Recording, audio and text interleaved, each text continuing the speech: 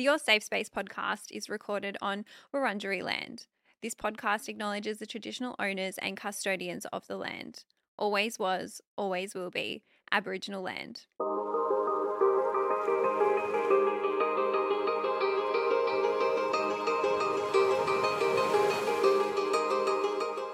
This episode of Your Safe Space is sponsored by Positive Choices.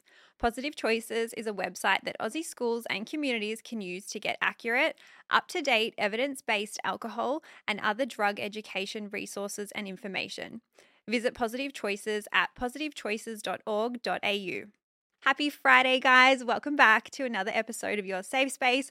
I'm your host, Adele Marie, and this podcast is here for you. Today, we are doing an Ask Me Anything on air, and I'm so excited to be bringing you this episode. Now, if you are new here, every Friday, I do pick some questions that you guys have sent through to me, and I answer them. I give you my hot take. Obviously, this show is not a replacement for professional mental health help and support, and if you do need that, please check the show notes. And so a tiny bit of housekeeping. At the moment, you can't submit questions to the AMA episodes because I'm currently traveling around Europe, but I will be back into season 2 where you can start submitting them again. Anyway, let's dive into this show because we have a jam-packed one. There's 4 questions to get through and I'm ready to get into it. Question number 1. I'm hearing a lot more about vaping and e-cigarettes on social media and in the news. What are your thoughts on vaping and are they really bad for you? And so I purposely picked this question for today's show because I thought it would be a really good alignment as we have Positive Choices sponsoring this episode. Now, I think what I need to do for some people listening who might be across vaping, some people might not be across it, I think we should start with a definition so that we're all on the same page. E-cigarettes are battery-operated devices that hold and heat e-liquids that emit vapors that users inhale. Using an e-cigarette is called vaping, and e-cigarettes can look like traditional cigarettes, cigars, or everyday items such as USBs or pens. The e-liquid can contain nicotine, which is the same drug present in regular cigarettes and other tobacco products. And this does mean that vaping can actually become quite addictive. Now, I don't vape. I think you guys would be able to tell that from my content. I vlog everything, so if I did, I'm sure you would have seen that already. But I definitely think that I've noticed it amongst my own friends and that I've noticed it amongst social media and I guess the rise of it. For me, I personally choose not to do it because I feel like it's not good for health and there are things about the inhaling that I don't like. There are things that it would do to my lungs that I don't want it to do. And I really just don't want to have any issues breathing and inhaling something that seems quite dangerous to me. And as I said, I have friends that vape and I'm not going to shame anybody if they do vape. Even if you're listening to this, I'm not shaming you. I guess what I wanted to do with this question is put it in so I could give you the facts and educate you, and then you can take that information and make an informed decision for yourself. I definitely think amongst my friends, vaping is more common than smoking regular cigarettes, and so hopefully some of my friends can listen to this episode too. As I said, we're going to be sticking to the facts with this question. And so I want to unpack the second part of your question with that because you asked what my thoughts are, which I've given you that. And then are they really bad for you? Now, I am going to give you some of the short-term side effects, and then I'm going to give you some of the long-term side effects and possible risks. We'll start with the immediate and short-term first. The first thing that could happen if you are somebody who engages in vaping is having mouth and airway irritation from the vaping. You could also experience nausea from the vaping. You could have a persistent cough start to form. You could also experience vomiting and chest pain as well. And then over the long term, the possible side effects that you may experience are having dependence on the vaping. As I said earlier, the nicotine that is present in e-cigarettes is actually the same nicotine that's present in traditional cigarettes, and that could cause long-term dependence. You could also go on to have respiratory or breathing problems. It can also harm your developing brain. So I've spoken about this a few times on the podcast, but as young adults, our brain is still developing. And when you are inhaling chemicals and things that are in e-cigarettes, it can actually cause harm to your brain. You can also have permanent lung damage due to e-cigarettes or vaping. And then the last long-term side effect is a pretty severe one, but it is death due to lung damage, which is pretty full on, but definitely is a possibility. Now, there are a couple of other points that I think are really important for me to touch on. And the first one is that vapes that present as flavor only, and I know some of you might be familiar with them, they often do still contain nicotine. And it's the same highly addictive drug that is in traditional cigarettes. Not only that, vaping and e-cigarettes can also contain up to 230 other chemicals. And some of these chemicals are quite toxic and also known to cause cancer. And I'm talking about things like glycerol, ethylene glycol, formaldehyde, propylene glycol. These are very dangerous chemicals that you could be inhaling when you are choosing to vape.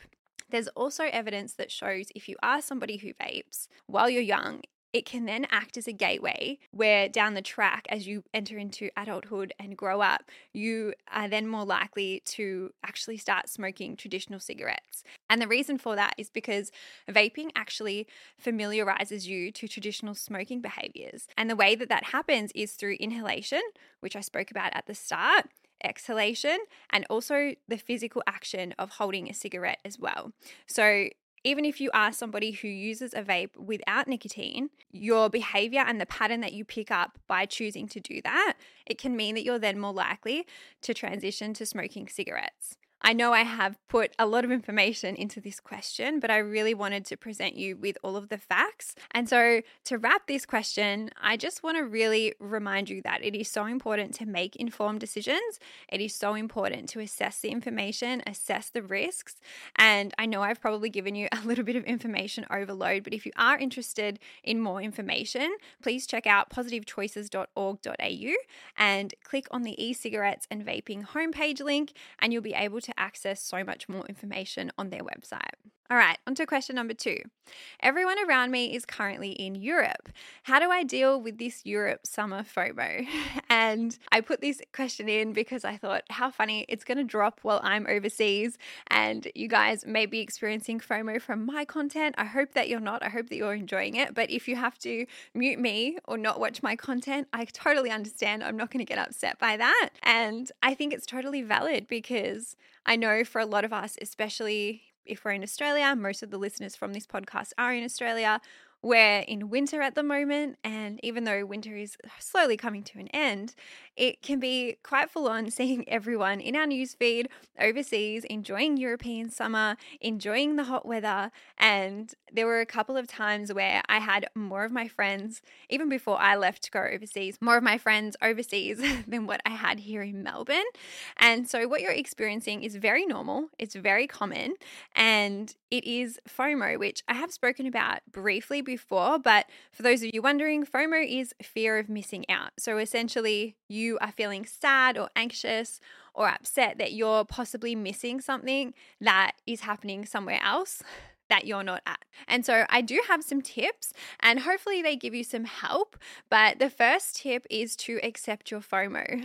And I know that this can be a little bit hard, but try not to judge yourself for feeling it and try not to shame yourself for feeling it either. And just know that once you start to accept it, you'll then be able to move through it. My tip number 2 is to limit social media.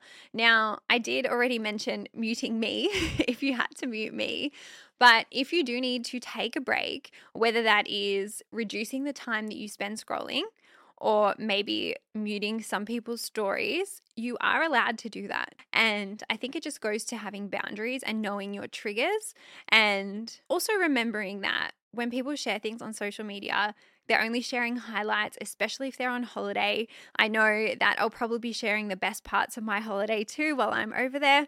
But it's really important that you remember that firstly, social media is a highlight reel. And secondly, you can protect your peace by creating some boundaries. I also want to mention another vlogger on TikTok. Her name is Darcy. Some of you guys may follow her, but she just came back from her European holiday. And I really loved her content while she was over there because she did not glamorize it in the slightest. She had very raw, very real vlogs was talking about the heat, how crowded it was, how hard it was going up the stairs in the Amalfi Coast, and just really shone a light on like a true experience of it, which I think a lot of people appreciated. And so if you want to go check out her content, it is quite refreshing and I would recommend that.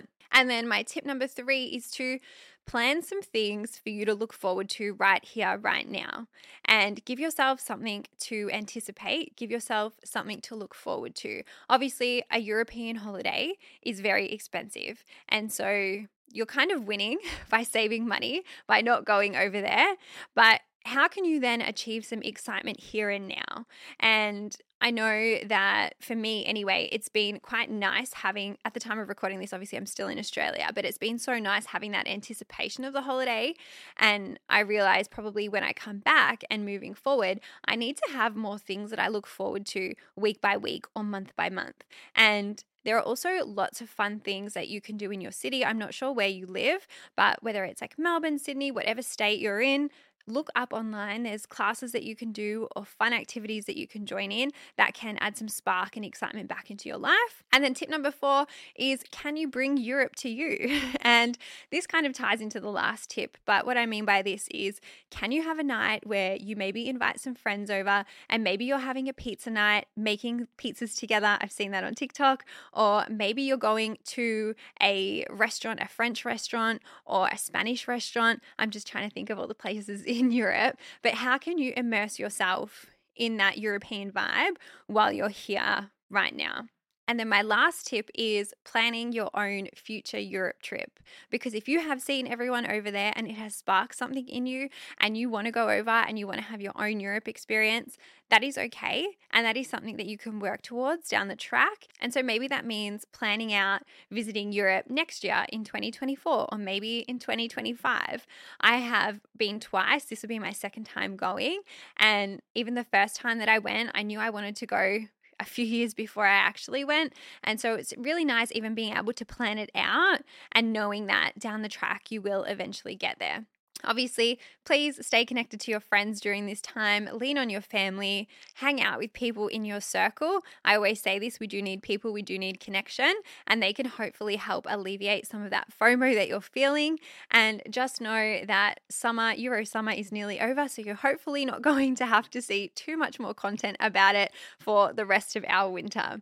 All right, and very quickly, I will also remind you, come and join the Facebook group because I'm more than happy for you to start a thread about Europe FOMO, or maybe you want to connect with some like-minded people close to you and maybe you can organize a little Euro-themed night out with each other. Okay, we've now got a message from our sponsor. I'll read that out and then we'll be back for question number 3. Here is a word from today's sponsor. Across Australia, there has been a growing concern about the rise of e-cigarettes and vaping among young adults. It is a concern shared by schools, parents, and the community, and because of this, Positive Choices is focused on reducing and preventing e-cigarette and vaping-related harms to young people. Positive Choices is a great resource and place to start for anyone wanting more information on e-cigarettes and vaping. They have developed fact sheets, provide webinars, classroom programs, and other resources.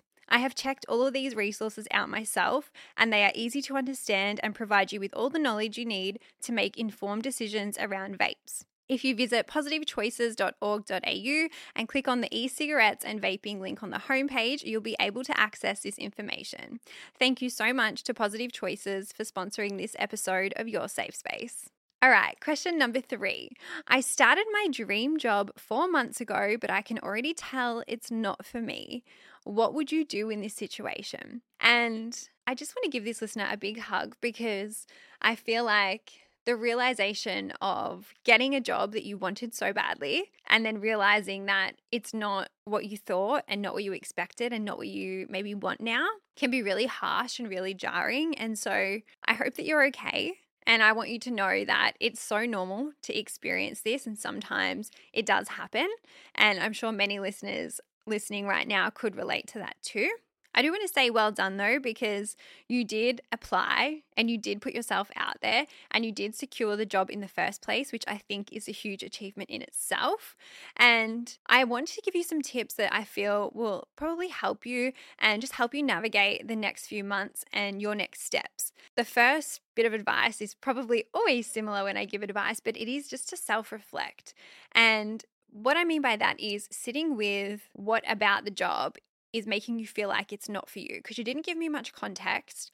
And I think the best way for you to figure this out is to just make some space for it. So can you set aside some time where you can journal, and maybe you can talk to a friend or a family member or even a partner and vocalize what it is that is making you feel like this job is not for you. Okay. And it's important that you actually write it down and verbalize it and almost make a list of all the reasons that it's not for you, just so you can see it on paper and get it out of your head, but also because that will help you get clarity to then make the next best decision for yourself. Secondly, depending on what comes up after the reflection, will mean you'll then be able to take that next step with more clarity. So, is the role completely not for you? Is it something small that's bothering you that's not for you? Are there other things that can maybe be fixed? Or is it really not for you and your values aren't aligned and you're not happy in the slightest? And I think either way, it's okay. I'm not going to say that you can't leave after 4 months. I don't believe that. I would rather you be in a job that you enjoy and a job that makes you happy, because life is too short. But what I want to say is on that, it's okay to persevere and sit it out if you think you can, but it's also okay to walk away, and don't be afraid to do that. And then my last tip is to make your decision based on both of those points. So if you do choose to stay, again, I don't know what the reasons are for it not being right for you, but do you need help in certain areas? Can your manager or whoever you're reporting to assist you? Maybe it looks like upskilling, and maybe you can even look at getting a mentor. I've spoken about that in the past, but I think always having a mentor or someone in your corner, regardless of what you do for work, is so important, because they can provide that guidance, especially through a time like this. Or if you want to quit, as I just said, come up with an exit strategy and have a plan for how you're going to do that. Obviously, I also understand that quitting immediately might not be a financial decision that you can make, which is so fine. I'm not sitting here saying go and quit your job tomorrow. No, I want you to make an informed decision when it suits you at the best time. But maybe it then looks like finding a way to stick it out for the time being, but still applying for other jobs that you want and still applying at the same time until you are then able to resign. I will say, go back and listen to, it was a career episode I did. I can't remember what number it was, but I gave you an activity about how to know like when it's time to quit your job. And I also gave you an activity about how to kind of find a job that's like suited to your values and suited to your own skills and abilities and experience and what you actually enjoy. And so go back and listen to that, because I think you'll be able to get some help from it. And I just want to tell you that it's so normal for career paths to change. It is so okay. People change jobs all the time. And I did mention it, but we spend 40 hours plus at work every week, and you want it to be a job that you enjoy.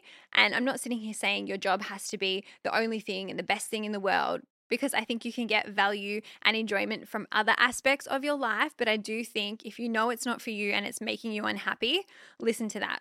Okay, it is fine and so okay. And I would always recommend you prioritizing your well-being and your happiness over your career growth. And when you're in the right career, or when you're in the right path, or when you're in the right job, that then impacts the rest of your life in a really positive way too. So don't be scared to take that leap. Good luck, and we're sending you so much love. All right, our last question. Can you please give me advice for getting over yet another failed situationship? And I feel like I could talk about this forever. I feel like we need another episode on situationships, guys, but I get it. Situationships, dating can be very challenging. I do think we live in an interesting time when it comes to things like that. And I'm sorry that you have experienced this. I know how much it can hurt, and I think it's really difficult with situationships because they're not seen on paper or by the people around us as something serious because it wasn't a relationship, but it can still hurt just as much. And it's a really uncomfortable and icky place to sit, especially when they don't go the way that we want them to go. And so what you're feeling is very valid, and the pain you're feeling is legitimate and real. And I always get questions about this. It's like, how do I get over someone I didn't date? How do I get over someone who I wasn't even in a relationship with? And in my mind, I literally treat it the same as I would treat a breakup, because I truly believe it doesn't really matter how long it was. It doesn't really matter if there was a title attached to it. Your feelings can still get involved. Your feelings can still definitely get hurt. And I think firstly, just accepting that you are hurt is a good way to start. And so my advice is deal with this the same way that you would deal with a breakup. And I've also done breakup episodes if you want to go back and listen to that. But allow your feelings to come up. Allow yourself to feel the grief. Allow yourself to feel the anger. Allow yourself to feel the disappointment. Cry about it if you need to cry. Don't suppress any of those emotions. I'll also recommend taking a proactive approach. Some of you may have watched my breakup diaries or healing series on TikTok, but talk about it with people. Journal. Do activities that help you process it. Really lean into it so that you can move through it quickly. And I will also add, I know the temptation to kind of get yourself into rebound situations or another situationship to take that pain away can feel good in the short term. It's not always the best thing to do, because that can also not go to plan. And that can then mean that down the track, when that ends, you're dealing with the pain of like 2 situationships, or just dealing with the pain at a delayed rate. So I am an advocate for dealing with it head on and for dealing with it very proactively.